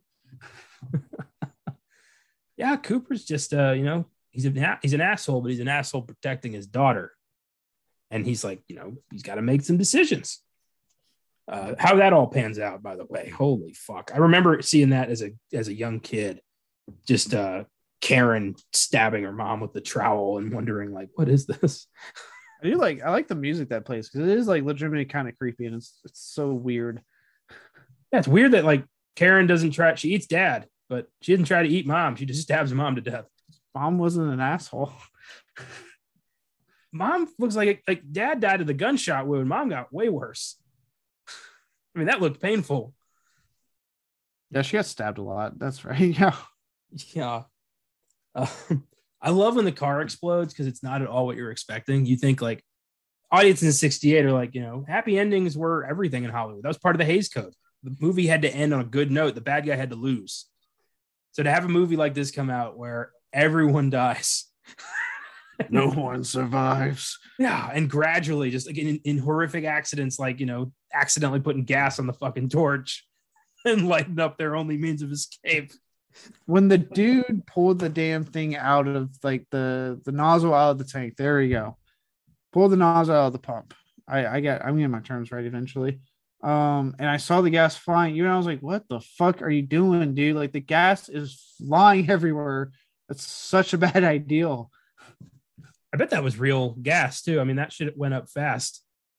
So like, I wonder if Romero was just like, we got one shot at this. You guys better get out of that truck. Holy hell. Oh, and then the zombies just swarm the truck and start eating some barbecue, which is just rough. Jesus. I can only imagine. This is also one of the first naked asses in American movie history. So you know what? It's good ass too. I'm proud of that ass. It was a nice ass. I agree. It was a nice zombie ass. You think they got excited at the thought of like barbecued human flesh? They were like, oh my God, something different. We're having barbecue tonight, boys. Oh my God. That'd be hilarious. They're just like, like enjoying it. Oh my God. This has nothing to do with it. So one's like, no, give me the white meat. I don't want the dark meat. Instead of going brains, one of them's going sauce. I. Who wants the breast? Best part is these are all parts of what we eat on a chicken. So it sounds racist. It sounds bad. But there's white meat, dark meat, breast, thigh. It all works out. Yeah. Someone had to eat the dick. I'm not talking chicken anymore. Someone had to... Yeah, I'm taking it there. one of those zombies ate the dick. Because it's 1968, a very closeted zombie is like, give me that dick. I'm going to eat that dick. He says it just like that. Like it overtakes the zombie like mindset. All of a sudden he's just like, give it. Oh my God, that'd be funny. You know what's crazy? This has nothing to do with zombies. So I finally have kind of been going through my fucking stack of like unread comics and stuff like that. I finally whipped open Maniac Word Kill #2 from Ibon Press. After like it just sitting in my collection. Finally cracked it open because after they're getting ready to ship Escape from the Beyond, which means Maniac issue 3 is gonna come out. So I was like, ooh, I need to read issue 2. Holy goddamn shit, was there a scene I didn't expect. And this had me, I don't know how talking about a zombie eating dick led to this moment. But there's a part where I saw a man bite and rip out a clit as he was going down a woman, and it was in graphic detail. And wow, I wasn't ready, but I don't know if the Ibon guys listen to our podcast. So I know we did that team up, but if you do, bravo, because holy shit, I was not ready for that scene. Fucking oh. Holy hell. Wow. And if you're listening, I absolutely cannot wait for Escape from Beyond and Maniac Roadkill issue #3. God, I cannot wait now. Yeah, that was cool. We got to do that. Shit, now I have that visual. Wonderful. I have the actual visual because I read the comic. I will show you if I have to when you get here. Well, yeah, you have to. I need to. I don't need to see it, but I want to. Yeah. Yeah. So basically, everyone just kind of dies of their own stupidity. And Barbara, I feel like, gets the worst of it because she gets dragged into the horde and never seen again. Yeah, her death, like, especially because she sees Johnny, she's like, "Oh, Johnny!" And at first, you think like she's like fully snapped now, but then you actually hear be like, "Oh no, God, no! Someone help me!" And I'm like, "Ben, get over there! Be your protector that you've been throughout the whole hour and a half of this movie." And he doesn't get there in time. You see her get dragged in, and I'm like, "Ooh, God!" Any film, any zombie media, I should say, that always shows like some poor sap getting like dragged into the horde, just looks horrific. The few times they've showed us Shaun the Dead, obviously we talked about recently, graphic, Day of the Dead itself, with Captain Rhodes. I don't know if you got this far on it, but in The Walking Dead, there's that one scene, I forget the fucking character, but it's like those revolving doors.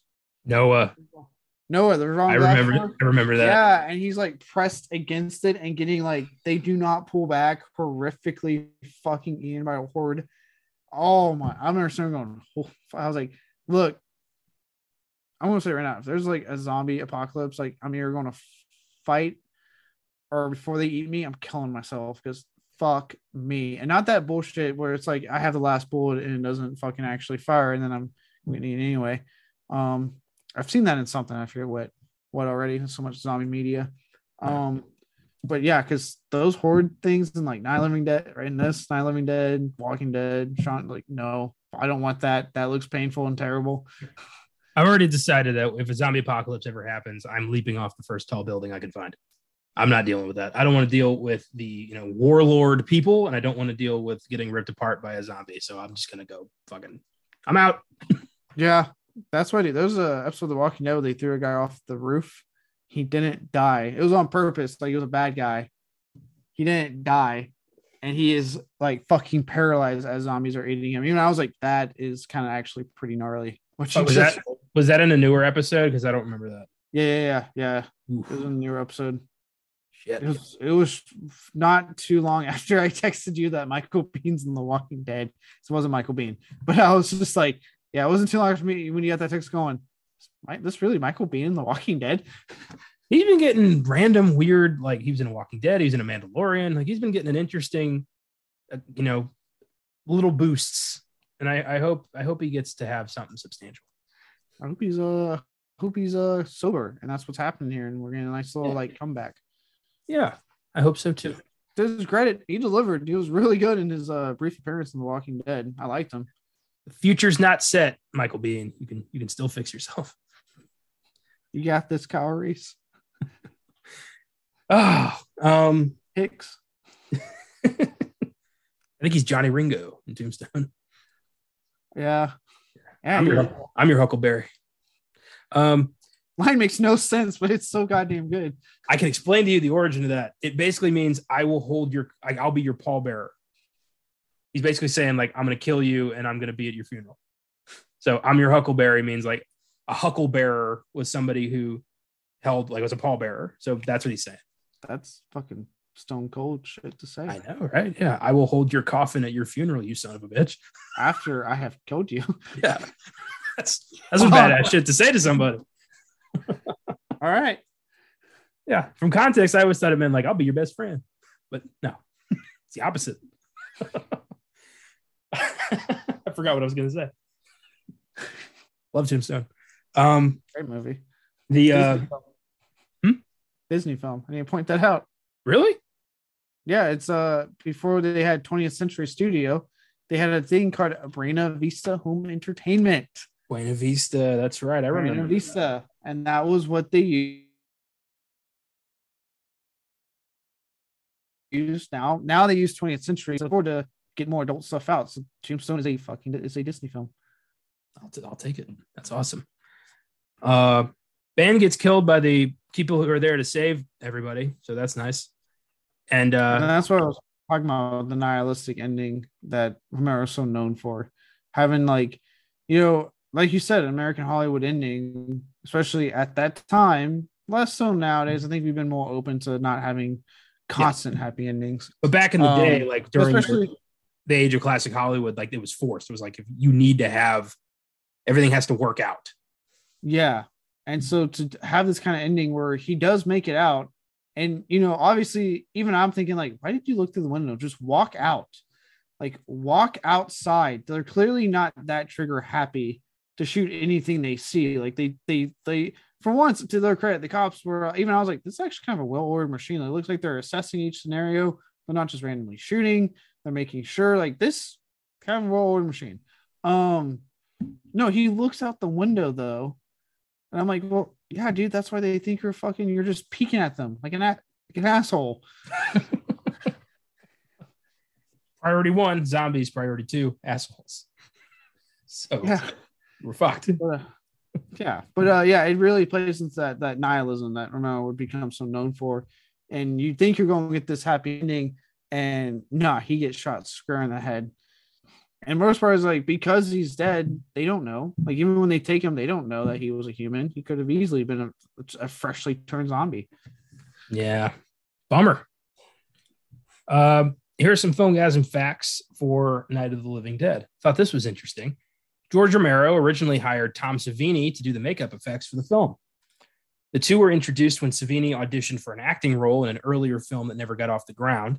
Romero, remembering that Savini was also a makeup artist, called Savini to the set of his horror movie. Savini was unable to do the effects because he was in the U.S. Army, serving as a combat photographer in Vietnam. Savini later appeared in Dawn of the Dead and directed a remake of Night of the Living Dead. So Romero and Savini he had him in mind from day one. I thought that was really cool. Yeah. Savini talked about that on interviews and in this documentary. I don't know if you've seen it on Shudder called Smoke and Mirrors, Tom Savini's story. I wanted to check that out. I saw it in the list. It's really, really good. He talks about that in that they got acquainted because they were working in the same area. I mean, they're from the same area, and they were working it together. And Savini's dad was doing stuff in the area, so it's like it was a mutual thing that kind of happened. Worlds collided perfectly, and he said he stated it's one of the biggest regrets of his life, not being able to do Night of the Living Dead, but it worked out because he said, like, he was like, thank God, when it happened, he went and did his thing in Nam. He came back and he said that, and he said he'll credit it was all Romero. He's like, thank God he remembered me. And, we met up again, and he's like, hey, and he offered me a chance again on Dawn. So that was all thankfully, thanks to Romero that we essentially got Tom Savini, because he remembered him. They had met up again, and he offered him Dawn of the Dead. Said, hey, I'm working on this, and I really want to give you a shot. You want to do it this time? And he's like, yes. That's awesome. And apparently he almost said no. He screams out another crosswords in life, and he almost said no because he said he already asked me once. And I knew if I said no again, I'd lose my only other shot I had. So I said yes and took a chance. I'm glad he did that because we got Tom Savini. I watched this documentary that was taped off like a TV special. It was something my uncle had it as a kid on tape, and my mom was able to track it down from like a DVD capture that she got on eBay. It was called Scream Greats. Tom Savini, master of horror effects from 1986. And it was like fresh off Day of the Dead. It was him talking about Dawn and Day and like how he made all of his makeup effects, and it was like how he worked. And that was really cool to get to see the nitty gritty of like what he puts into his work. And so much of it is so basic shit that he just turns into magic. And that's so cool. Yeah. Well, and also in Savini's case, like he bases so much of his makeup on his time in Nam. Yeah. A lot of it is stuff he's seen and he has taken pictures of. He just applied it to horror movies, makeup effects. That's why I hope Maniac doesn't count in there. It does. The head exploding. He saw that shit. I'm sure he's seen some. He took pictures. Like when he took pictures, it was, sometimes after battle, and he saw horrific shit. And he said that's how he got a lot of his ideals. A lot of what he does is based off his knowledge of what happens to the human body, thanks to his time in Nam. Good Lord. That paints his films in a whole different light. Number 2, according to the George Romero commentary track on the Laserdisc and DVD version of the film, the original working print and working elements and materials for the film no longer exist. They were destroyed as a result of a flood that filled the basement where the materials were stored, which was the same basement used in the movie. The farmhouse did not have a basement, so they filmed the basement scenes in a soundstage area. So that basement is where they stored the film. Basement flooded. The original print of Night of the Living Dead was lost forever. It sucks. Jesus. It's amazing how we almost lose so many films, or how many films had been lost to time. Oh, I hate thinking about that. There's so many movies out there that were never saved, were lost in a fire, some asshole took off with it. It's gone. Like, did you know that Ernest Hemingway had his before he wrote like his most famous works, he had a suitcase full of drafts of stuff he was working with that he told his wife to bring to him, and she left it on the fucking train and it disappeared. So there's like a dozen or so Ernest Hemingway originals that are lost to time, and still people are still hunting for them. God damn it. That's grounds for divorce as far as I'm concerned. Like that's at the very least going to require some therapy. Babe, we had a good run, but you apparently can't remember a simple task. You lost my work, all my work. That's income. So it's not like he rewrote that shit. He was like, moving on. Because that's how a lot of writers do. A lot of writers don't rewrite what they lose. They're just like, fuck it, moving on. Which is wild. Unless you're king, you just shelve it, possibly use it for fucking your 5th novel of the year.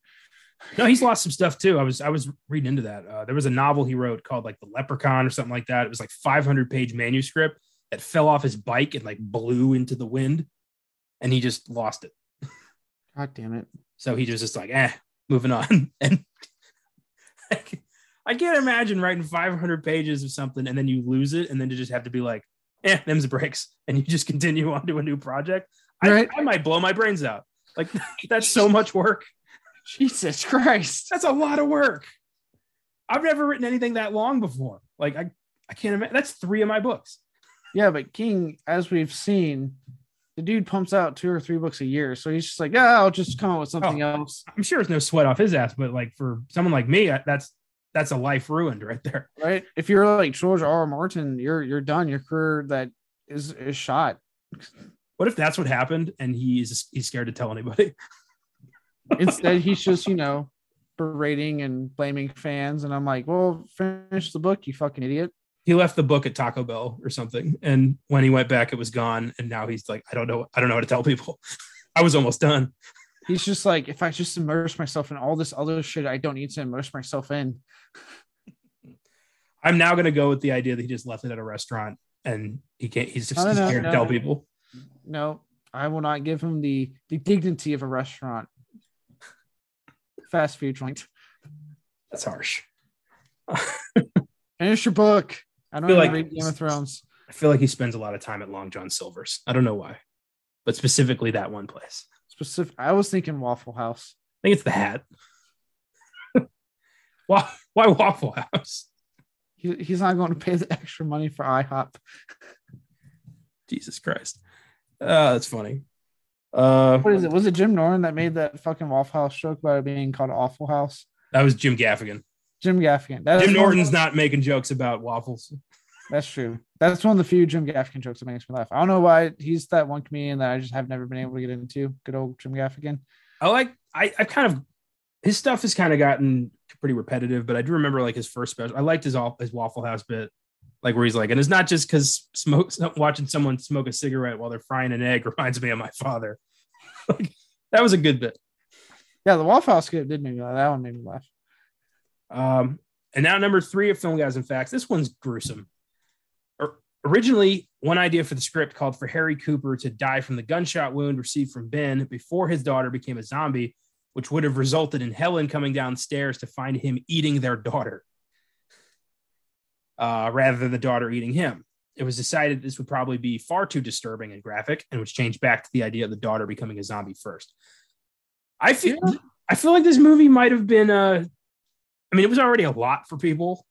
So to watch a guy eat his daughter, I think probably would have been people would have shut this up. They would have shut down. Maybe would have pushed it over the line a bit. Yeah. Now you could probably get away with it. I've seen the fucking sadness, for Christ's sakes. But back then, no. Well, I also like to think, like, if the envelope had been pushed that hard right at the get-go, movies like Friday the 13th, Halloween, like, would they have gone even further? Like, would the idea of just like watching a child get ripped apart be like completely meaningless to us now in movies? Because we've seen actors are actually getting killed, and Friday the 13th, they're like, look, you're going to sign up for like one movie and we're probably going to kill you. It becomes such a big part of pop culture that nowadays it's like all the actors are like death row inmates who are like, this is how they're going to go. That's actually kind of a cool idea.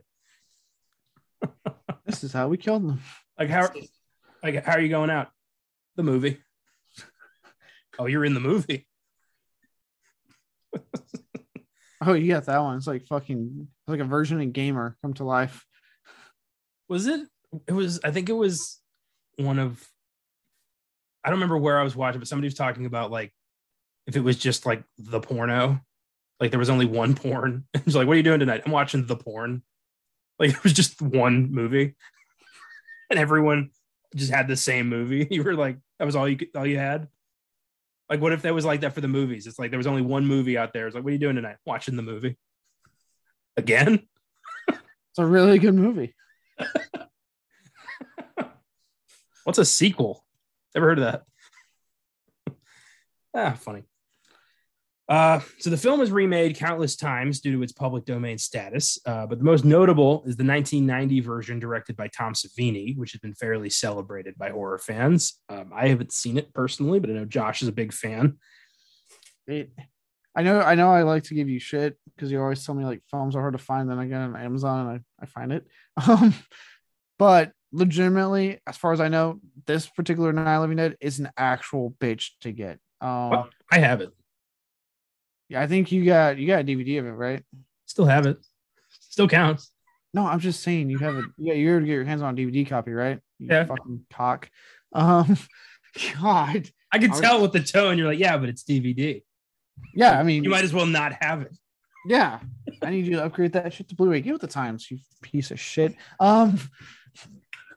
But it is a legit like that one. Like I've looked up just blind to try to blind buy, and like they keep doing these like limited press event. I'm like, just fucking put it out. Why is it such a bitch to get this movie?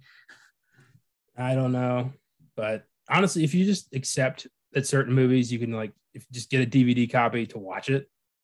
Like I was reading an article about movies that are hard to get a hold of, and I owned like 8 of them because I was willing to buy DVD, like Oh Cocoon, no, Dogma. look, Like I no, have all look. If it doesn't have a Blu-ray, but it has like if I can find the DVD, that's fine. I oh god, and of course there's a foreign issue that's actually being sold for goddamn $22 every goddamn time. get a region free. I have a region free. See, Then unlike you have a what's region free. then what's the problem?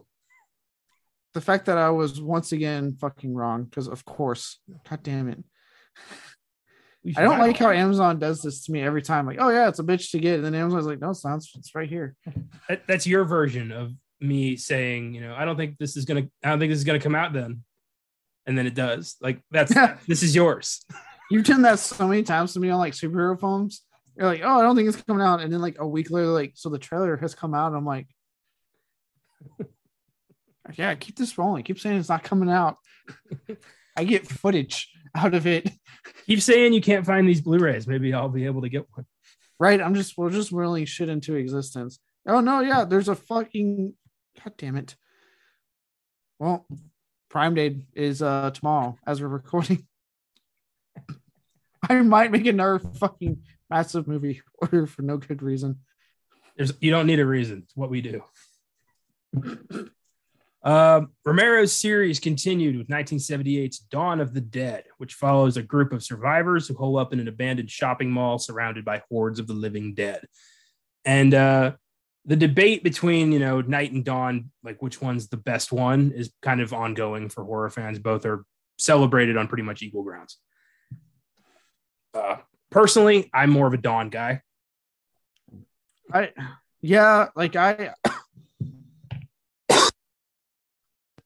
Sorry, I still have the coughing effects of fucking my COVID. I'm more of a Dawn guy myself. To me, it's not like it is a case where it's just a sequel just really outshining the original in the sense that like the original, it's kind of like Aliens to an extent for those who find Aliens better. I know that's a little bit more of a spice debate. I know that's what or if you prefer Scream 2, whatever, insert any fucking sequel you find better, right? But a case where like you really did have a great, just fucking exceptional first film in Night of the Living Dead. But with Dawn, you have a more confident, a more assured, a little bit more tools at his disposal. Like you just have like a guy that I think it was almost 10 years later, if not 10 years later. 10 years later, yeah, 68 to 78. Yeah, a whole decade later that Dawn came out. A guy that just honed his craft and made an even more confident, more assured, just all around for me better film. Again, I'm saying that as someone, it's like I really like Night of the Living Dead, and I will get to our scores and you'll see what I mean. But yeah, Dawn is just like he just improved on everything on an already great film. So it's like, yeah, I'm a Dawn guy. I'm with Josh. I love Dawn of the Dead. Not as much as he does, but I love it. Yeah, I've seen his like really cool version, and it's like neat. That's another movie that's incredibly difficult to get a hold of. So why don't you say some words about the Dawn of the Dead Blu-ray? I need to do that, the Dawn of the Dead and Return of the Living Dead, because that one is legitimately also a bitch to get. Yeah. I've got Night, Day, and Land on Blu-ray. Good editions. I can't fucking find Dawn. It's a bummer. I think you need to get yourself a region-free Blu-ray player, but I think the British one that I showed you that Josh has is still available, but you just gotta get a region-free Blu-ray player. Yeah, we'll see. I don't know why you didn't just do a region-free Blu-ray, because then you would have had DVDs covered as well. because I got the region free DVD player was like $40. The region free Blu-ray player was like $180. Oh my God, $180. That's a lot of money to me. And I needed the DVD player like immediately for an Oscar Sunday podcast. So I was like, I need to watch this movie now. I need that now. So it wasn't so much I'm going to get this so I can watch things. It was I'm going to get this so I can watch this movie right now. So it was an impulse, immediate purchase. I wasn't looking to add to my home theater entertainment system. No, see, I got mine to add to it, especially because foreign countries like physical media more than America does, apparently. They do. So I will get one. I do want to get one so I can start shopping for international Blu-rays. I do want that. So yeah, there's some international companies. There's things that I've heard coming out that have me excited. Like I said, I definitely have to start getting that copy of Dawn of the Dead that Josh has. Actually, I might pick up the British version of Anaconda because it actually has the second film on Blu-ray. The one DVD that's still in your collection, Anaconda. Yeah, it's fine too. It won't be bad if I bought more. And I'm not opposed to buying. I will get the highest quality that the film is on. I actually have 2 DVDs coming in the mail because I doubt these films are ever getting Blu-ray releases. But they're not good movies. But dear God, if they're not entertaining, and I'm going to have them in my collection. I have a cousin who still buys VHS tapes. Okay, that's a little crazy. Yeah. No offense. I know those collectors out there. I just look. They're still making DVD players. I'll just put it like that. They're not making VHS players. I'm just saying, buy it unless it's one of those, and it does happen. Some VHS does not make the leap to DVD. That's the unfortunate thing. When we switch to new formats, it doesn't always make the leap. And actually, they've talked about that less and less gets ported over. So in that case, I get it. Keep your VHS copy of that film by all means. But again, I'll stand by it. Get the best. I'm a fan of getting. I know I give you shit. I know your financial situation. I get it. But I'm very much like you have to be thrifty right now because you're a TA and you're currently on summer vacation. I am making just enough to get by, and that is okay. Yeah. I'm not shaming you. I'm just saying. All joking aside, I get it. I'm just saying for me personally, I try to get the best possible quality that I can. Now, with that said, I know obviously 4K is coming out. Unless I fucking love the movie, I'm not upgrading on my damn Blu-rays. It's not happening. I'm either it's something I actually really love, and they have maybe some new special features, something like that, right, to entice me, or I'm buying it for the first time, and the 4K is available, so yeah, I'll just fucking get the 4K. I feel like if you'll buy Halloween 5, you'll buy pretty much anything. I wasn't just going to get Halloween 1. They had all 5 of them. You silly goose. I just see it right there, and I'm like, yeah, if you love quite a lot of movies, so I feel like this is going to be a bit of an overhaul. Yeah. Look at this beauty of a movie. It's a Halloween 5 on 4K. I'm okay with it because whatever you replace, I am probably going to get in the mail, so everything works out. Look, Halloween 5 it's a movie. That's true. Of all the movies that have ever been made, it is certainly one of them. It's a movie that has some very interesting choices they made with Michael Myers and the storyline. I got to stop watching all this shit in one night because I can't differentiate it from Halloween 4. It does make for an entertaining marathon, especially when I don't know why I have found it so funny when you did the Loomis thing. That was a combination of just like being overheated and just bombarded with Halloween movies that just I don't know. I was just trying to entertain myself. And then somehow you broke me. I remember that was amazing. I've never made you laugh that hard ever. That was fun. Yeah. Good times. 1985's Day of the Dead follows a different group of survivors in an underground bunker experimenting with the dead and trying to figure out their next move. Of the franchise, this is my personal favorite. I love this movie. I love Bubba or Bub, I believe. Not Bubba. You call him Bub. It's Bub. Bub. Get it mixed up. And then Rhodes is just one of the most evil, slimy bastards in movie history. And his His death is so fucking satisfying. And so over the top, like villainy. And I love how he yells every fucking thing. I just let choke on it as he's being ripped in half. It's like, oh my god. I just love how it's like I love because like it's fine. So many this film had a weird like thing where like it didn't do that great actually. I've considered a disappointment, and it's recently found its, or not even recently, it's found its love, and now considered one of the one of his best films. Yeah. But I remember one thing that I read a negative review, and someone's like, all they do is yell, and I was like, no, they don't. And I watched it, I'm like, no, they yell a lot in this movie. Captain Roach yells consistently. Is he the only person in movie history to be shot by a zombie? I think so. That's great. How do you not love that? It was great. I love Day of the Dead. I love Day of the Dead. It's a great movie. Long overdue for a rewatch. I gotta just sit down and once I get the Dawn Blu-ray, I'm gonna do a Dawn day back to back, and that's gonna be a fun day. Ooh, that's gonna be a good day. Yeah. Then there's 2005's Land of the Dead, which focuses on a walled city of survivors who have coped with the fact that the dead now rule the world and are getting smarter. And this was, 20 years between Day and Land. So Romero had some time to work on this one. And I like it. A lot of, there's some people who don't like it. I happen to like it. My uncle was a huge fan, named his dog Riley after Simon Baker's character in this movie. Okay. I didn't even know that. Yeah.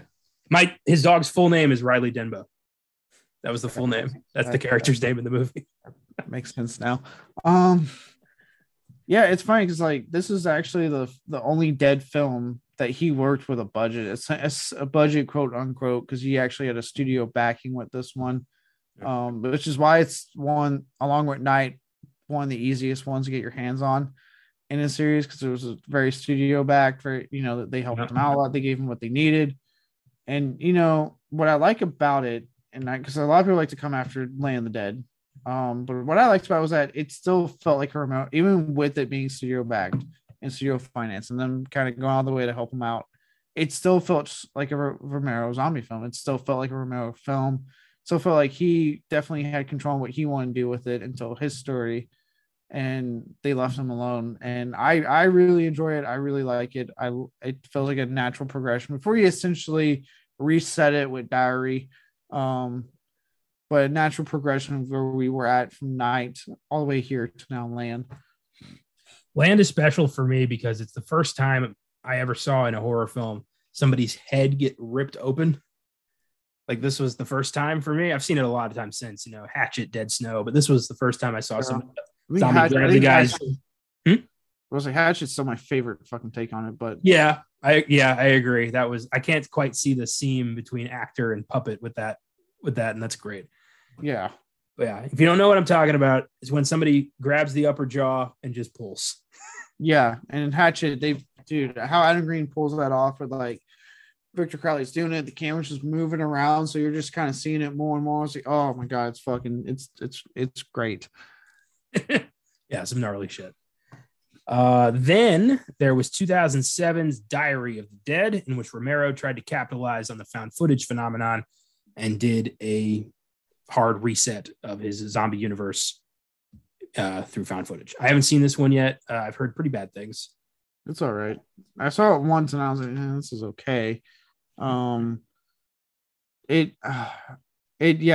could tell, like, to me, it was just like the story's not interesting because he's just, I don't know if he was necessarily trying to capitalize on the I don't know too much on the history and making of that, if it was him like trying hard to capitalize on found footage or not. Just remember being like, this is okay. Like, I'm not feeling this one like the other movies.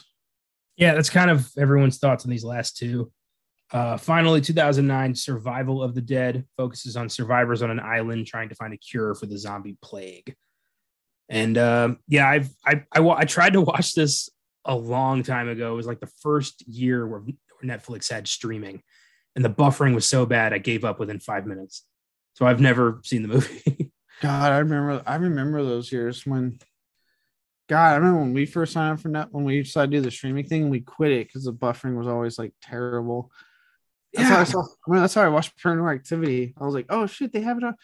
Little teenage me is like, they have Paranormal Activity? Oh my god.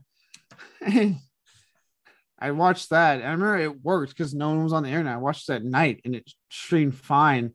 I remember being like, guys, the Netflix streaming works. And my parents were like, no, it doesn't. Yeah, you got to do it when no one else is using the internet. Yeah. I was like, oh, well, yeah, because you guys are doing it during the day. And then, yeah, we got rid of it. Oh, those were the days. I remember just having to, we used to have to fight to access the internet in the house. You had to be like, you had to hope no one else was using it. You had like, those were the days. I'm so glad we fixed that as a society. Right? The thing, like that Netflix streaming could have fucking crashed hard, but everyone just was like, you know what, this is kind of cool. We just kind of need the internet for it. If Netflix streaming had crashed, so much would never have happened. I can't imagine what the landscape would look like today if that hadn't happened. Physical media would still be a beautiful thing. I can tell you that much in America. That's true. But how many shows or movies wouldn't have been greenlit? And like, how many careers wouldn't happen? How many, what would COVID have killed the movie industry? Oh yeah, that's a good point. Because streaming lasted. I mean, look at breakout stars on shows like The Boys, or I know you hate hearing it, but Stranger Things. A lot of those young actors are having fucking fruitful careers now, and that's where they started. Yeah. Ooh, dangerous. I don't like thinking about that. Yeah, because one of the kids got the fucking it role because of goddamn Stranger Things. Yeah. Millie Bobby Brown, other than Croots being fucking perverts online. There's a big thing on the news because there was a countdown to when she was turning 18. What the fuck? My God. It's fucking disgusting. And other than that gross factor, she's getting a lot of roles now thanks to the show, because that was just a huge. So yeah, without these streaming only shows that have been saved. Yeah. Because of streamers. There's no Prime Video, there's no Shudder, there's no Disney Plus. Like none of that ever happens. God damn, that's crazy to think about. Yeah. Creepy. Maybe we are in the good timeline. Sometimes. Artistically, hell yeah. Politically, fuck no. No, that timeline's a bad one. I give Night of the Living Dead an 8. Still a solid watch. Trailblazer for so much that came after it. It's a good movie. I'm gonna give it a 9. It's a solid 9 out of 10. This is a it's not, for me, it's not a classic that's like boring or like you're like, okay, I respect it, but I'm not really into it. No, this is a great film, and what it did for the zombie subgenre, what it did for indie cinema, and the fact that it gave us Jorge Romero, and to an extent we got the Romero timeline of Dawn Day, all that stuff, and then we got Return of the Living Dead out of it. So yeah, this is a fucking fantastic film that has led to so many more great things. Yeah, hell yeah. This was fun. This was a good one. I knew this was going to be a big episode. It's a very important movie.